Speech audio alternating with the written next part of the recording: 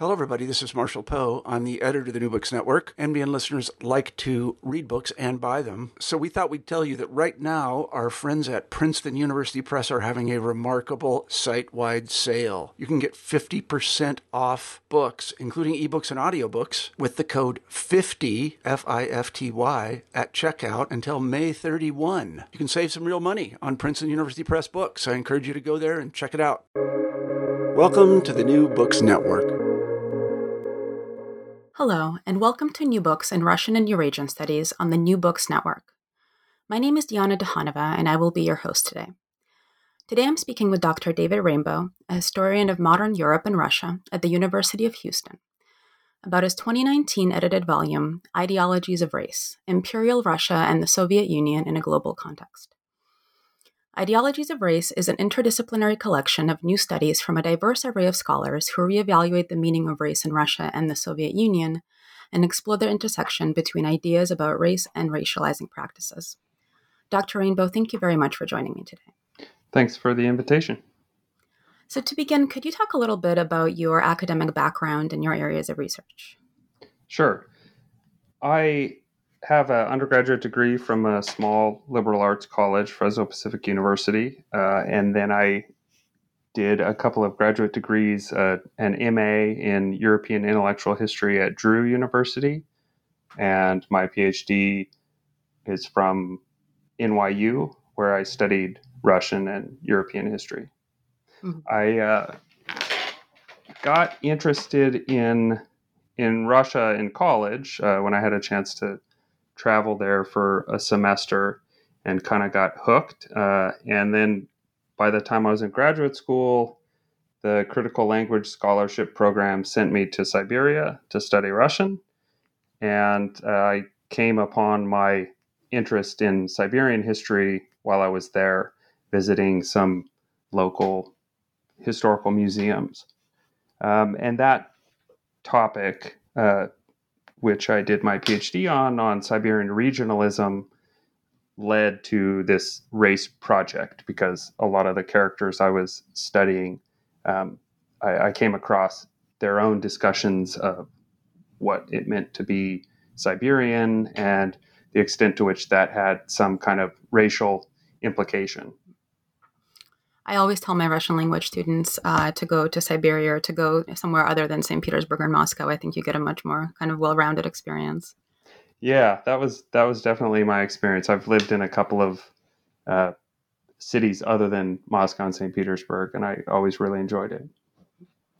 And now this is an edited volume, so can you talk a bit about the origins of the book project and the contributors and how it was structured? Sure. When I was a postdoc at Columbia at the Harriman Institute, I was revising my dissertation and trying to figure out what to do with the material that I had on Siberia and race, and thought I would like to organize some sort of conference or workshop on the topic of race in Russia. And so together with the Jordan Center at NYU and Columbia, I invited a bunch of people. It was kind of a dream list for me of all the people I wanted to work with and meet and talk about the topic with. And almost all of them came, and we did a 2-day workshop of pre-circulated papers, including the papers that came from outside the Russian field. So the original concept, which I retained for the book, was to try to have scholars who have recently written about the topic of race in Russia and the Soviet Union in the same room with scholars of race in other parts of the world, particularly parts of the world where the literature on the history of race was more developed or had been discussed for longer. So these were people from fields in American history and German history, Latin American history, and we also wanted to kind of get a wide range of disciplinary views on it. So that was kind of the origin of it, was this 2-day workshop that was produced most of the papers that are in the book. The book ended up being organized according to 4 thematic sections.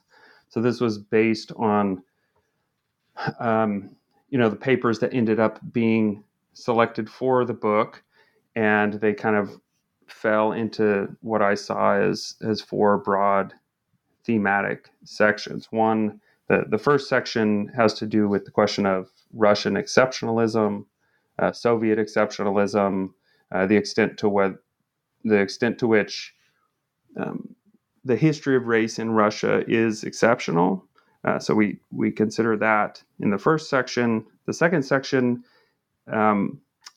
I call limits to universalism, and that really kind of means a couple of things. In the imperial case, the paper in that section considers the limits to race becoming a predominant category in the empire for organizing human difference, because it never did become a predominant category. And then in the Soviet case, the limit to universalism was really kind of the limit to Soviet socialism's ability to remake people entirely into Soviet citizens. In other words, race shows up in the Soviet case as a limiting factor to this ideal of creating a polity that completely transcends human ethnographic difference.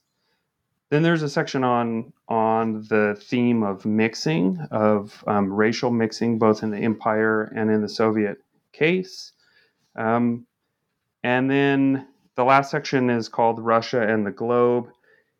And it kind of underscores some of the themes that come up throughout really all of the papers to one degree or another, which is that race in Russia is illuminated when it's considered in the context of race in other parts of the world. So it's not only comparative. I mean, the entire volume, I would say, is not simply a comparative study of different parts of the world, but it's really a story of mutual influences of Russia and other parts of the world when it came to race, and that's kind of highlighted in that last section.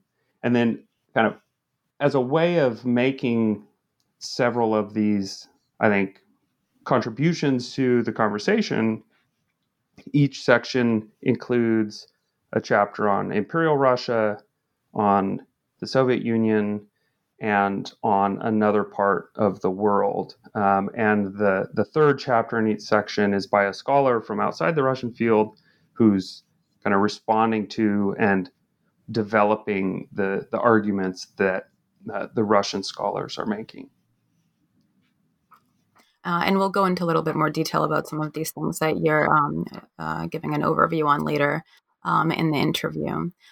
Could you talk a little bit more about where you would place or situate the book in the kind of existing scholarship on race in Russia and the USSR?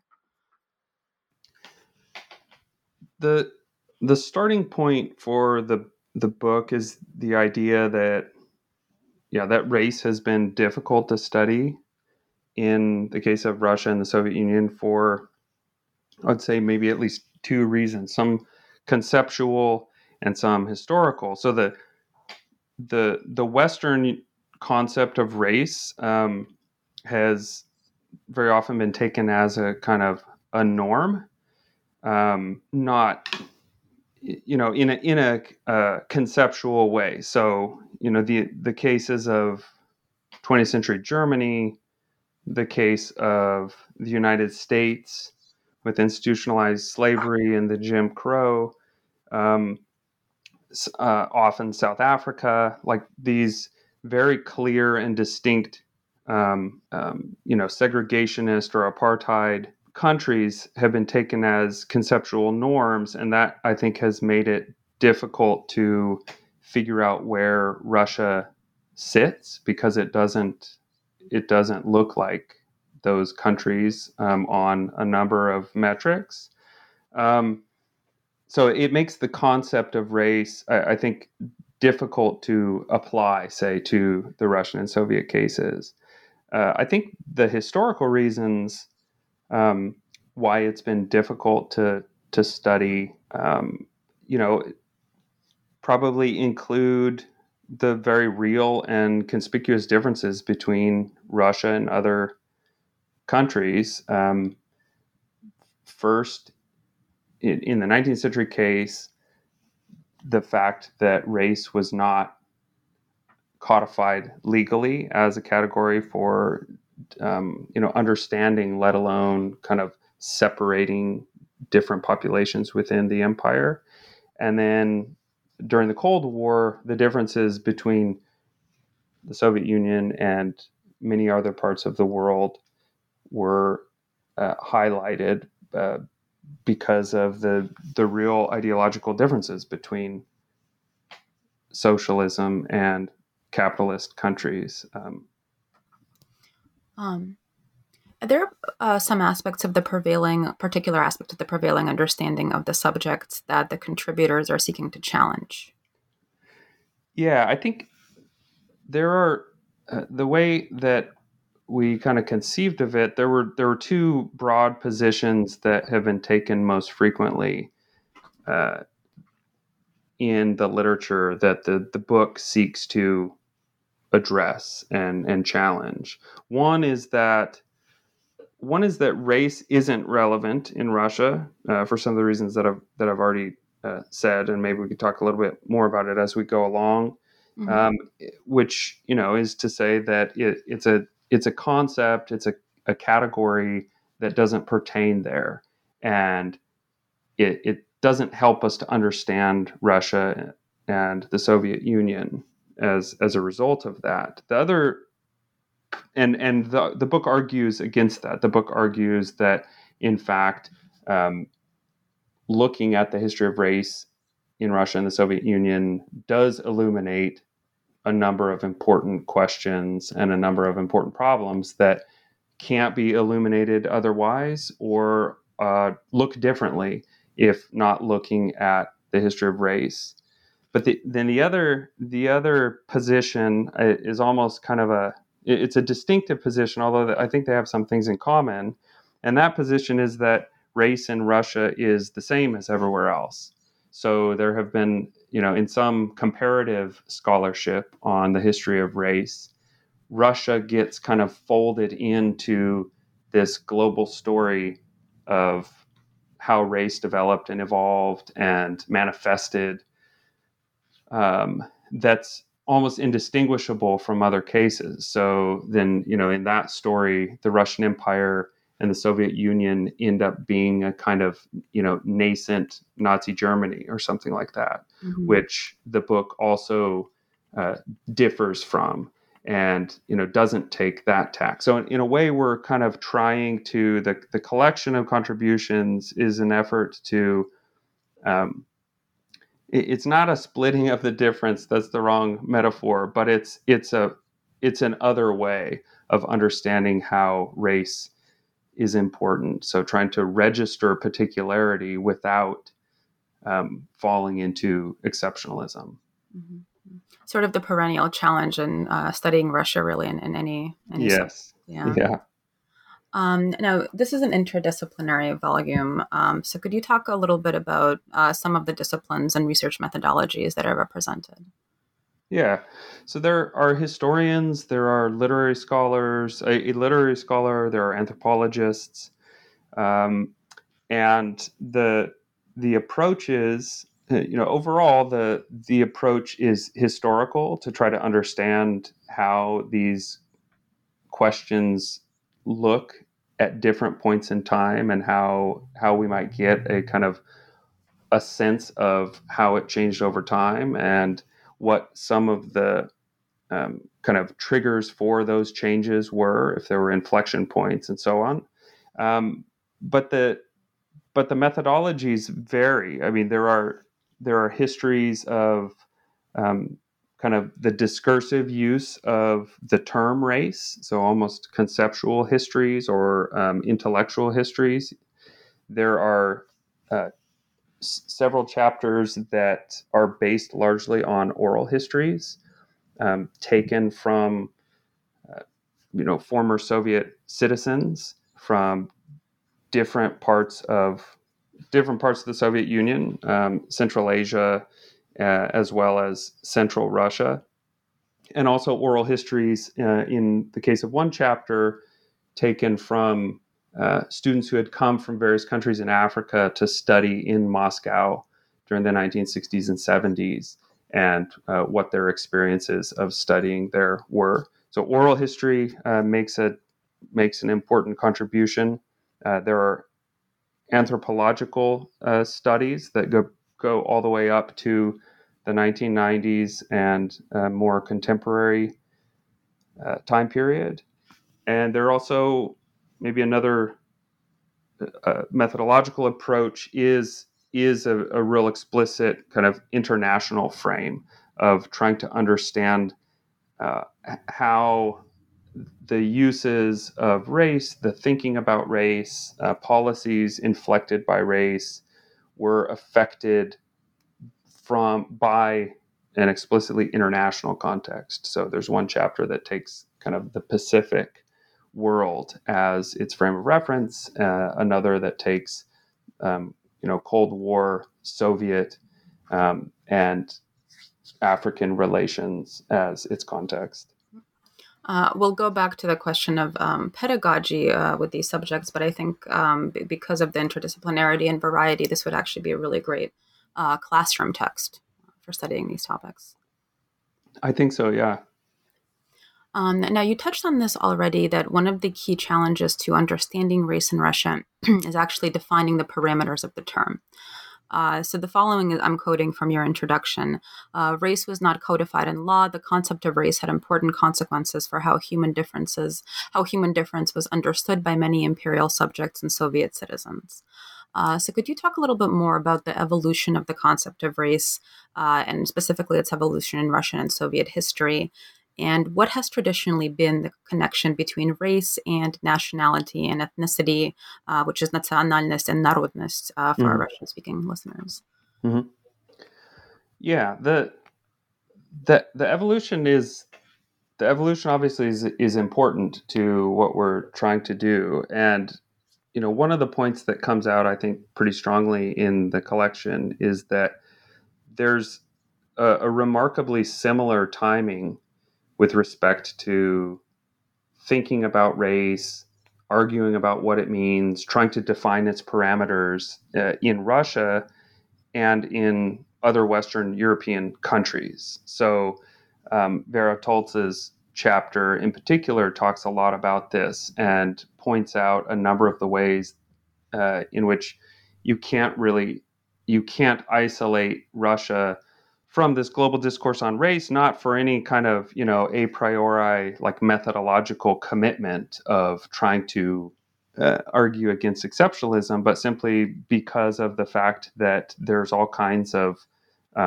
international conversation that's going on about the topic, that Russian theorists and ethnographers are reading Western European ethnographers.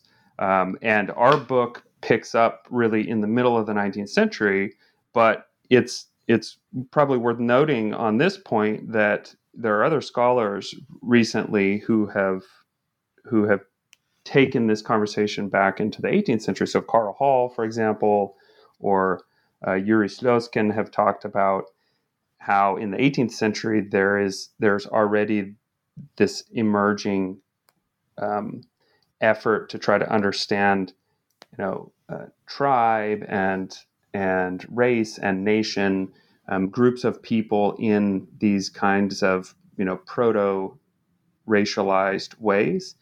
And the influence goes both ways. So all the way back into the 18th century. So a lot of the Russian thinkers who are talking about that are in conversation with European anthropologists and so on. But a lot of the European anthropologists are writing about Russia as one of the they very often saw it almost as a laboratory for understanding how races emerge and evolve and come to be. And they talked a lot about Siberia in particular, and Eurasia was kind of a center for understanding that, not only because of the theories at the time about the kind of Caucasian race as being important for the emergence of different kinds of races, but also contemporary life in Eurasia, where lots of different people were living in close proximity and intermarrying, and with from the Western European perspective, which with much less concern or thought as to what their people group was about. So as compared to Western European countries who are colonizing abroad and seeing these, what they saw as wholly different people groups in Eurasia, that was an interesting place for 18th century ethnographers. So I guess the point is that there was, from the beginning of the story of modern race thinking, there was already this integral relationship between Russia and a lot of other parts of the world where they were thinking about race. The second thing I'd say is that the connection as to kind of how race and nationality and narodnost relate to one another,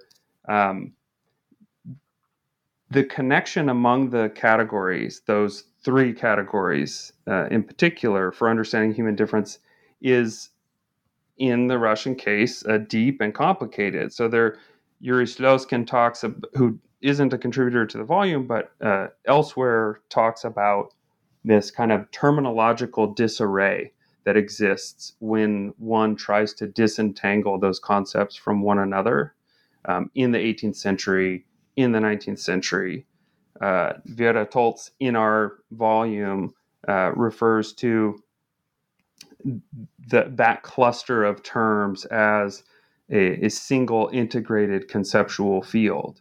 So a part of the argument, the historical argument in the book, is that the distinction among those terms that very often serves as a starting point, a kind of methodological starting point for contemporary scholars, if taken too rigidly, is already going to make it difficult to see what's going on, because those concepts as analytical concepts can't be sort of disentangled from the historical context, because then you go back and you see so and so talking about race, and so then they get slotted in the kind of race science category, and somebody else is talking about ethnicity.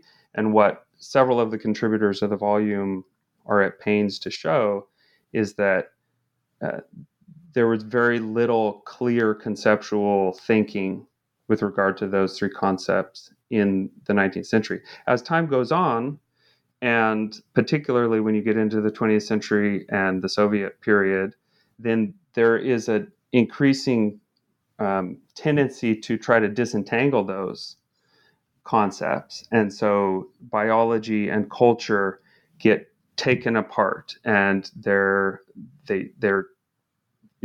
people try to keep them apart. But that's never a complete process. So the disentangling that serves very often as a starting point for scholarly inquiry of, looking at a topic through the lens of race or through the lens of nationality as opposed to ethnicity, for instance, is not really ever something that you can find. It's even difficult to disentangle the concept of race, as a couple of our authors show, from the category of class. So the Soviets had a difficult time isolating those two concepts. So that's a part of the overall argument, is that it doesn't mean that they're all the same. It doesn't mean that there aren't boundaries, but in the process of our efforts to understand where those boundaries lie, we tried to give a great deal of attention to where those boundaries were at any given point in time. Now, my next question has to do with sort of an inevitable aspect of the history of race in Russia with culture and literature, which is the legacy of Alexander Pushkin, which you mentioned in your introduction. And most scholars and students of Russian literature will know that he was a descendant of an African prince. Could you talk a bit about how the cultural perception and the ideological deployment of Pushkin's legacy contributed to common misperceptions about Russian conceptualizations of race? Yeah, that's, of course, an interesting story, not only because of the connection to this topic, but of course, Pushkin, is a fascinating character in any case. Mm-hmm. He's often understood in Russia, and including in the 19th century, and from a number of visitors from abroad, including some African Americans who traveled to Russia and kind of encountered the story of Pushkin or the cultural presence of Pushkin and cited it as evidence of Russia's exceptionality. So Pushkin is distinctive and unique, and I think it does serve to point to the particular ways that racial belonging was fluid in Russia. But I think that pointing to Pushkin isn't an explanation of how race was thought of in Russia, right? So it's not the sort of Rosetta Stone or the typical example. It's a great starting point for talking about what the particularities of thinking about race and integrating different groups of people into the empire were, which already kind of maybe anticipates the pedagogy question that you mentioned a second ago. Yeah. Could you go into a little bit more detail about the phenomenon of this drive in the early Soviet ideology to establish a global reputation for color blindness and anti-racism? And how did that change over the course of Soviet history? Mm-hmm. The Soviet commitment to color blindness was first a function of communism's universal aspirations. It was a function of the goal of ordering a society in such a way that the hitherto the divisions that had hitherto organized so many societies in the world would be transcended, and that included race and ethnic difference. And so it was a function of an ideological commitment to universalism. It was also, one way that it changed was that the idea of colorblindness, or the claim that the Soviet Union had transcended the racial animosity that characterized so many other countries in the 20th century, ended up being a very valuable and, I'd say, pretty pointed weapon during the Cold War, as a way of differentiating itself from the West. It became more and more pointed in the 1930s as you had fascist regimes rising in Western Europe. And then, of course, it remained very useful after the Second World War, in the conflict, the cold conflict with the United States. It was also a useful kind of recruiting tool for engaging with third world politics that was used a lot. So that I would say that it changed from it was in place in 1917 and in 1922 with the establishment of the Soviet Union. It was in place as an ideological commitment to be deployed then in very specific ways later in the century.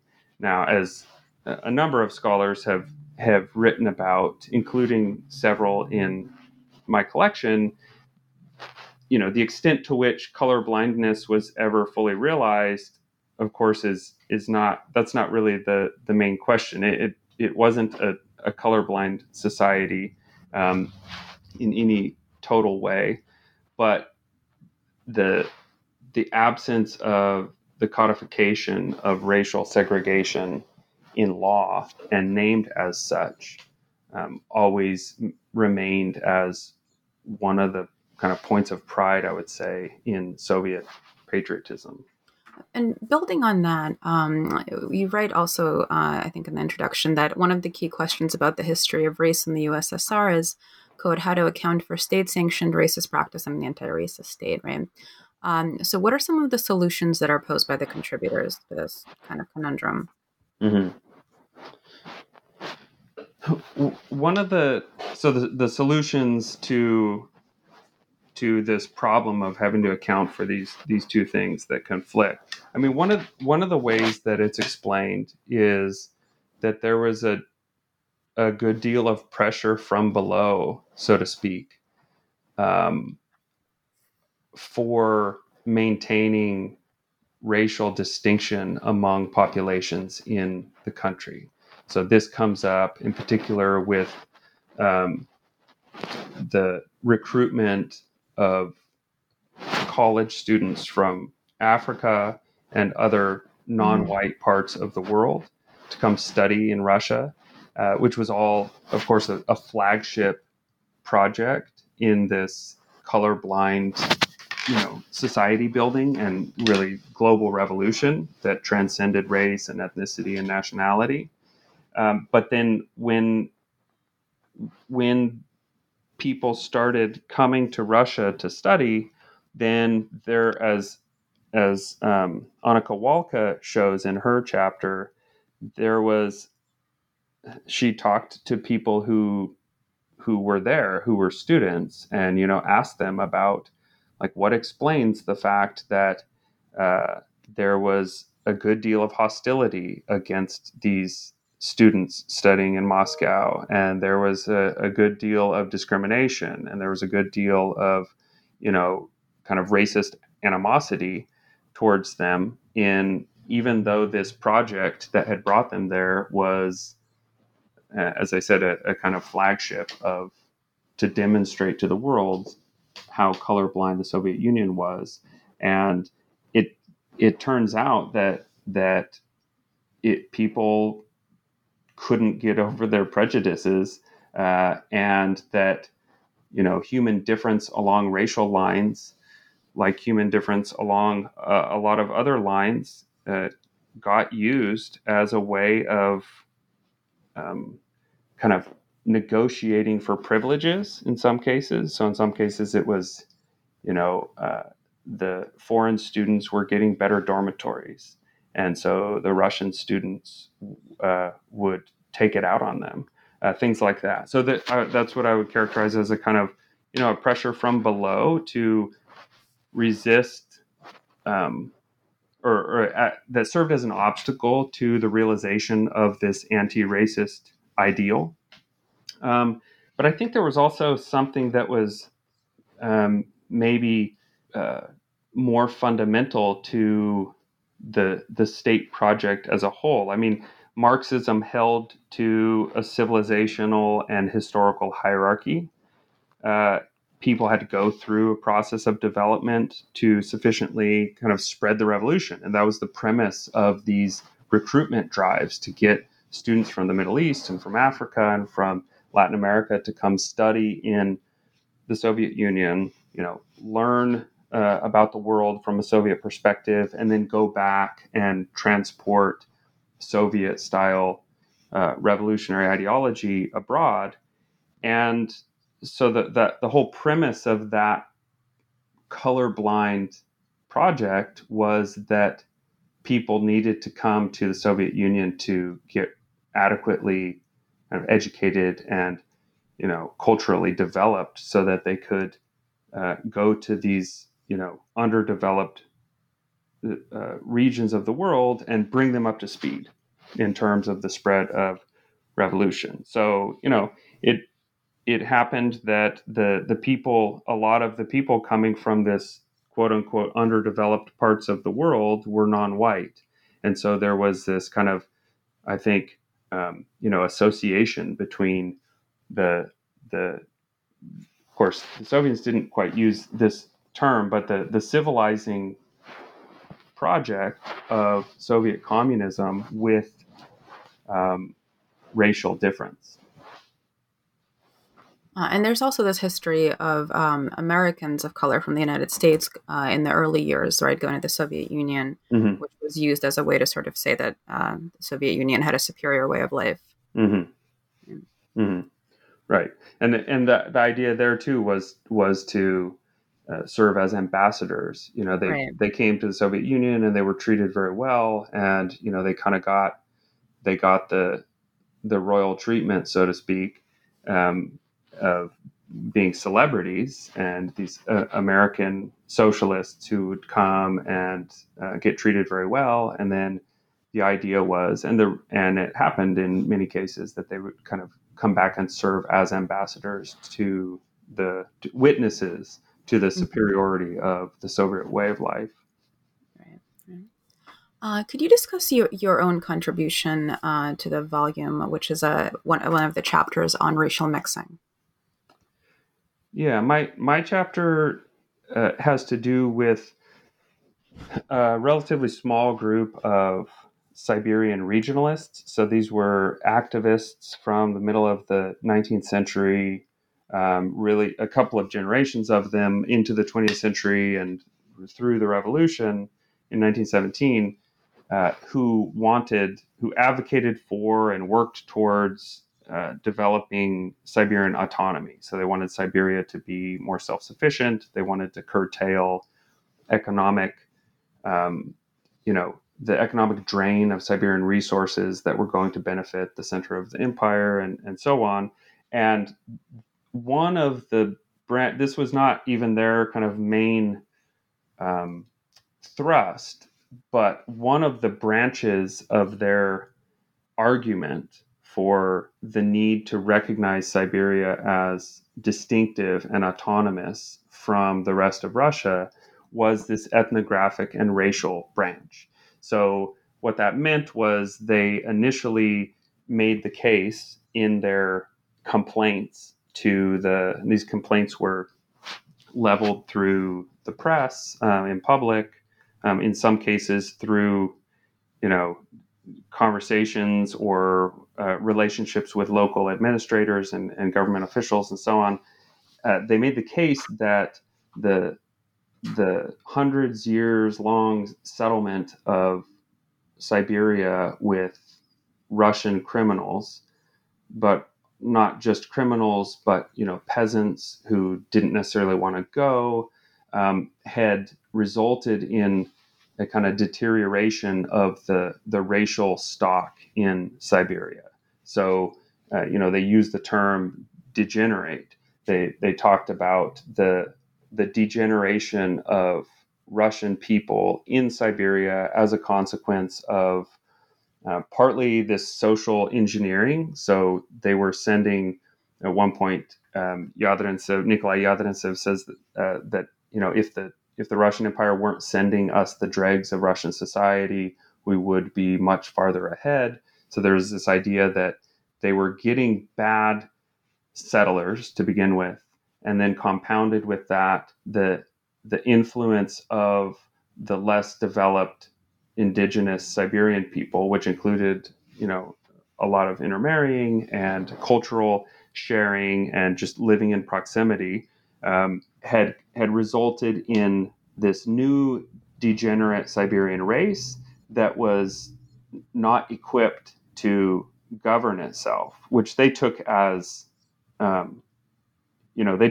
catastrophic. This was Siberia ought to govern itself. It ought to be more culturally independent, and maybe eventually politically independent, but it was not going to achieve that goal if it continued down this particular ethnographic route. And then something interesting, and I was first kind of struck by this argument from these people who were, literally like the most patriotic Siberians in the entire empire. I mean, they called themselves Siberian patriots, and they saw themselves as these great champions of Siberia and its distinctiveness and its uniqueness. Almost in, I mean, they weren't nationalists in the way that we often use it, but they talked about the distinctiveness of Russian culture and Russian food and literature and all the things that national movements in the 19th century were busy accumulating and kind of listing out as justifications for independence. Yet, all those many of those characteristics that they were outlining were negative characteristics. So my question was, how is it that these Siberian patriots were kind of so down on their own people? And that the answer kind of surprised me. The answer that I found was that as the 19th century progressed, and in some cases as a consequence of some of their advocacy, but in other cases through no through no credit to their own efforts, the Russian state started developing Siberia very rapidly with the Trans-Siberian Railroad and increased peasant settlement and more resources to develop industry there. A lot of the things that the Siberian patriots had been interested in seeing. And at that point, they switched their racial argument about mixing and degeneration to being about mixing and progress, or in other words, the racial mixing that they had observed and claimed was characteristic of Russia, they were now saying was the thing that was going to allow them to become independent.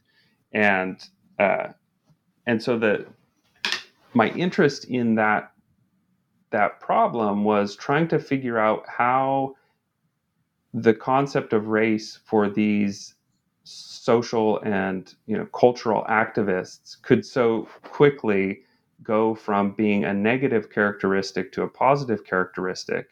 And my suggestion is that it's an indication of how malleable not only racial mixing was at the time. So people were in fact intermarrying, and didn't usually see that as a big deal. But the concept of race itself was malleable insofar as it could be used as a negative or a positive characteristic, and so it's meant to kind of suggest that in the late 19th century and the early 20th century, we're still in this period in Russia where it's up for grabs the extent to which racial mixing is a bad thing or a good thing.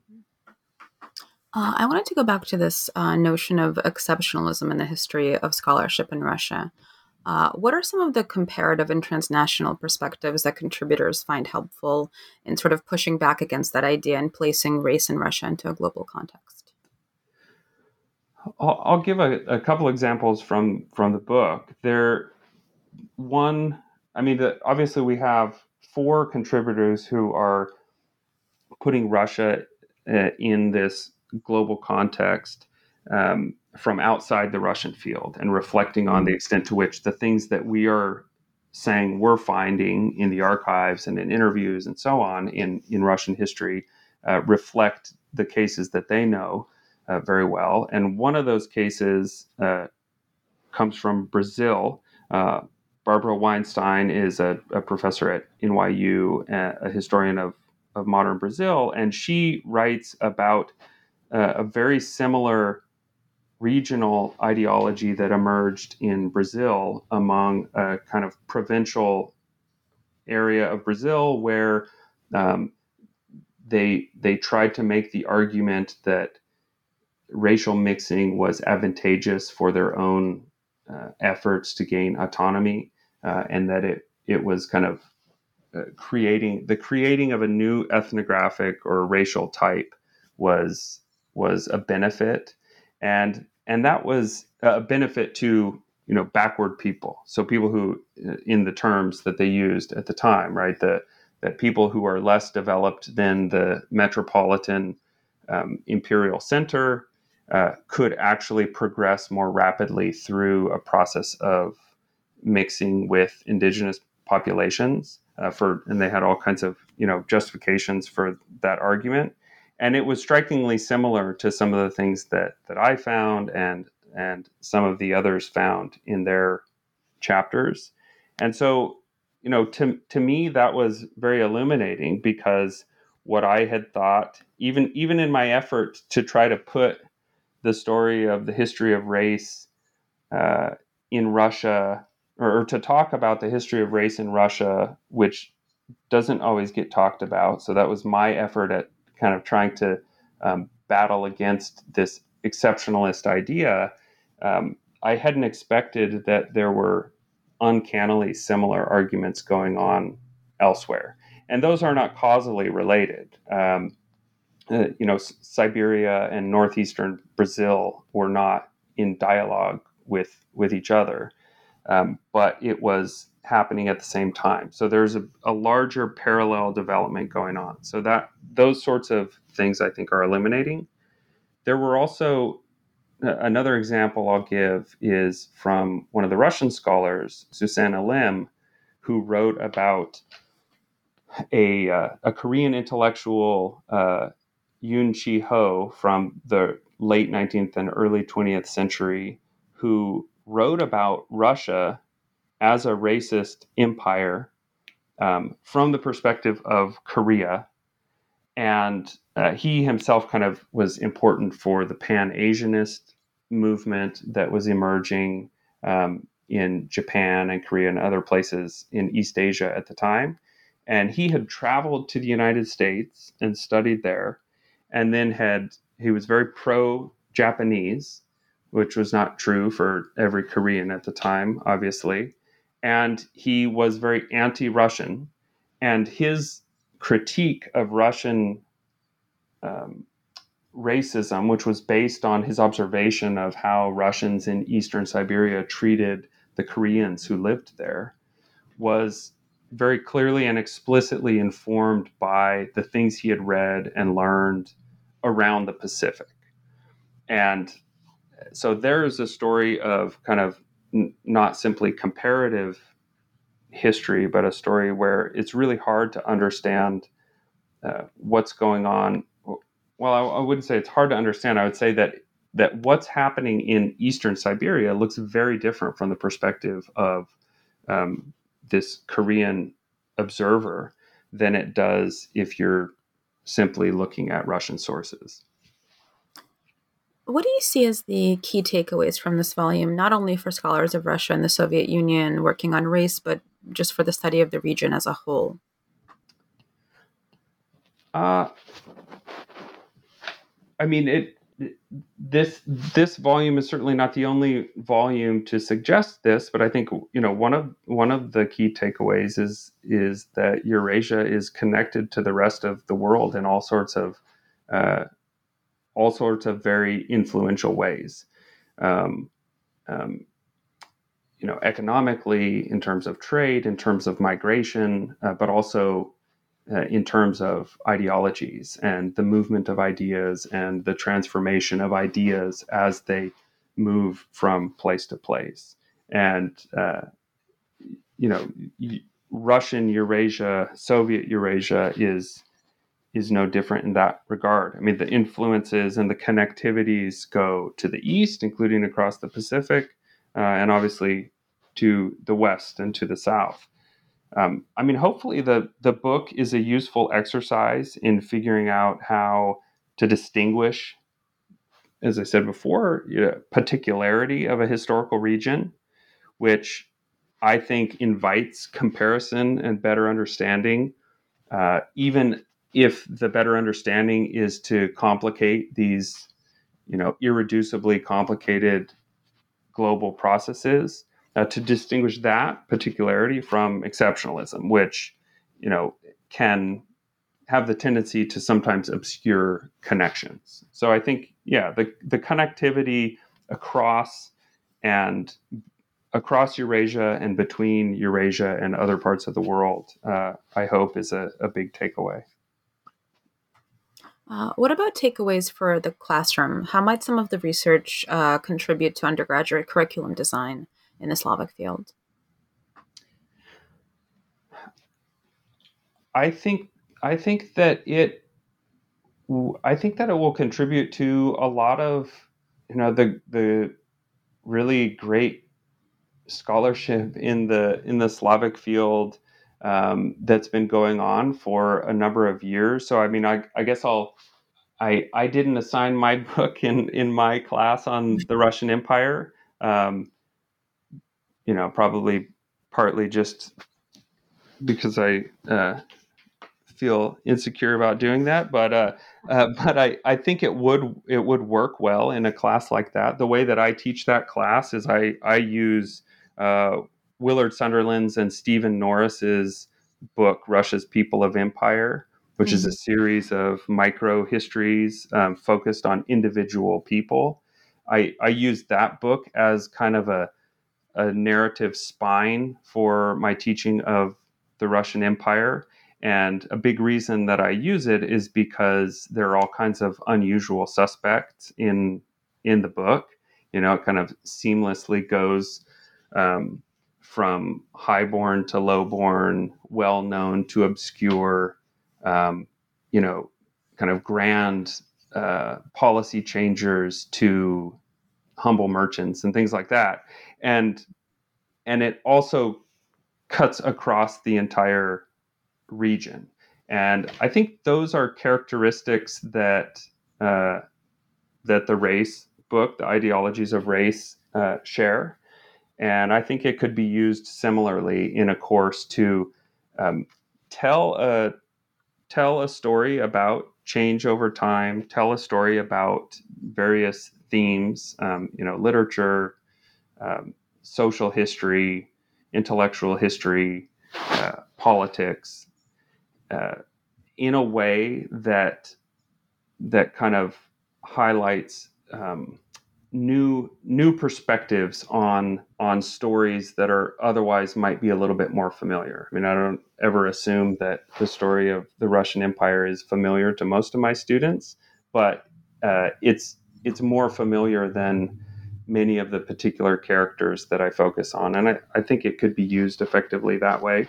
I think it's also, I mean, the other big use I think it could be put to is to draw Russia explicitly into conversations that North American students are familiar with when it comes to the history of race, when it comes to the history of colonialism, when it comes to the kind of the perennial attempt to figure out ways of talking about East and West without falling into prefabricated containers that don't explain but just categorize. And I think the book can do that effectively as well. How does the history of race help us understand how it functions in the modern day Russian Federation? What are some of the things that have changed and remain the same? Yeah, there's a lot that's changed. There's a lot that's changed. I mean, the most conspicuous, which is directly relevant to the question of race, is the end of the universalistic aspirations of the Soviet Union. So the explicitly transnational efforts, for all of their limitations and and all of that was hugely important for understanding how the concept of race is going to get navigated by Soviets, because ultimately, for all of the evidence of the significance of race that some of the authors in the volume find and that others have written about during the Soviet period, it was a universalistic state.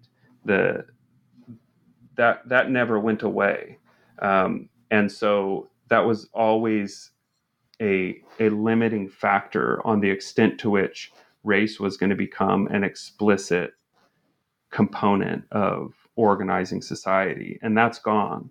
So that's a huge change, because now, with the developments in Russian nationalism and the talk that one hears of Russia for Russians and things like that, those were developments that couldn't emerge in the same way in the Soviet period. So there are huge changes. I mean, I think, as for what remains constant, I think that there are still the twin tendencies to, on the one hand, deny that race has anything to do with Russia today. So I won't remember the name of this guy, but he was the ambassador to the European Union from Russia back in 2010 or something, and it was after kind of a series of pretty clearly racially motivated attacks in Moscow by soccer fans and that kind of thing. And he was asked about it in Belgium, and they asked him, what are you going to do about the rising racism in Russia? And his answer was, just, we don't have racism in Russia. It was like he was, totally confounded that the concept just didn't make sense. It was almost kind of like the, "У нас секса нет" remark in the 1980s, where there was just this like, we don't have sex in the Soviet Union, which obviously there's something being lost in translation there, right? It's not. It doesn't mean what it sounds like it means, but at the same time, it's just a fundamentally different way of understanding your own society. So I think that tendency remains to a significant degree, as if Russia has solved the problem of diversity. So I think there's kind of a assumption that they've inherited the colorblindness of the Soviet Union, right? All of the positive aspirations of the 20th century had solved that problem, and now the Russian Federation continues that legacy. And on the other hand, the tendency to assert that discrimination and so on are the same in Russia as they are in Western Europe or the United States. And I think, partly because of the history that we're telling in this volume, that's also patently not the case. It's not the case that racial conflict in Russia today has the same sort of valence as it has elsewhere in the world because of their particular history with it. So and that often comes up in conversations outside of Russia, right? That's kind of the thing that gets lobbed back now in today's atmosphere from Western observers or the news or whatever, as look at race. Russia has devolved into this, kind of an unmitigated racist country, and I think that's not accurate either. So I think that both of those tendencies make it difficult to have conversations and to understand what's really happening, and therefore to try to affect positive change. Now, to conclude our discussion, could you talk a little bit about what you're currently working on? I'm currently working on the book on Siberian regionalism and the history of that movement from the 1860s through the 1920s into the immigration. And the book tries to understand how an autonomous movement can make sense in an autocratic state, a state that obviously in which regional differences are very important, and a state that's governed according to these kind of asymmetrical and heterogeneous political units, but how this movement for autonomy can help us to understand better how political power is is wielded and deployed in autocracy, and then finally kind of how that changes during and after the revolution. These Siberian regionalists began their career in the middle of the 19th century seeking as much autonomy as they could get. They saw themselves as similar to the 13 United States colonies, meaning kind of destined for independence, as they thought that Siberia was a colony like the Western European overseas colonies were. And so, like Mexico, like Brazil, like the United States, it was going to eventually become independent. And then during the revolution, when the empire collapsed and dissolved into, dozens of fragments, these, in some cases, the same characters. There's one individual, Grigory Potanin, who was alive in 1860 and writing, and he was also alive in 1917 and writing. So there's continuity there, but it's largely kind of the second generation of Siberian regionalists that I'm looking at there.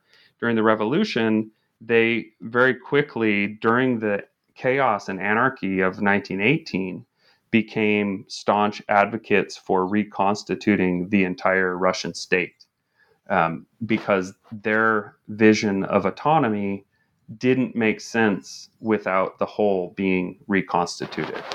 So the 1917 moment kind of is interesting to me because I think it reveals what autonomy meant in the Russian Empire, and it was very different than movements for national independence or certainly national state independence that were going on elsewhere.